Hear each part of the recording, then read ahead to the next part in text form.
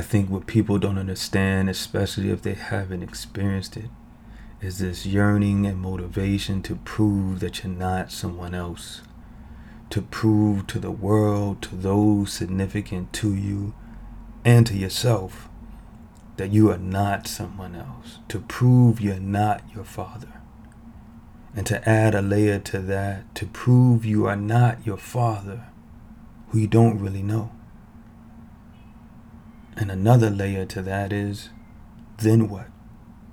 What's next for you once you've proven you're not that person? Meaning that you've proven it to yourself, but then what? What's the motivation, the drive after that? How do you deal with the success, this milestone, but now this new loss of direction?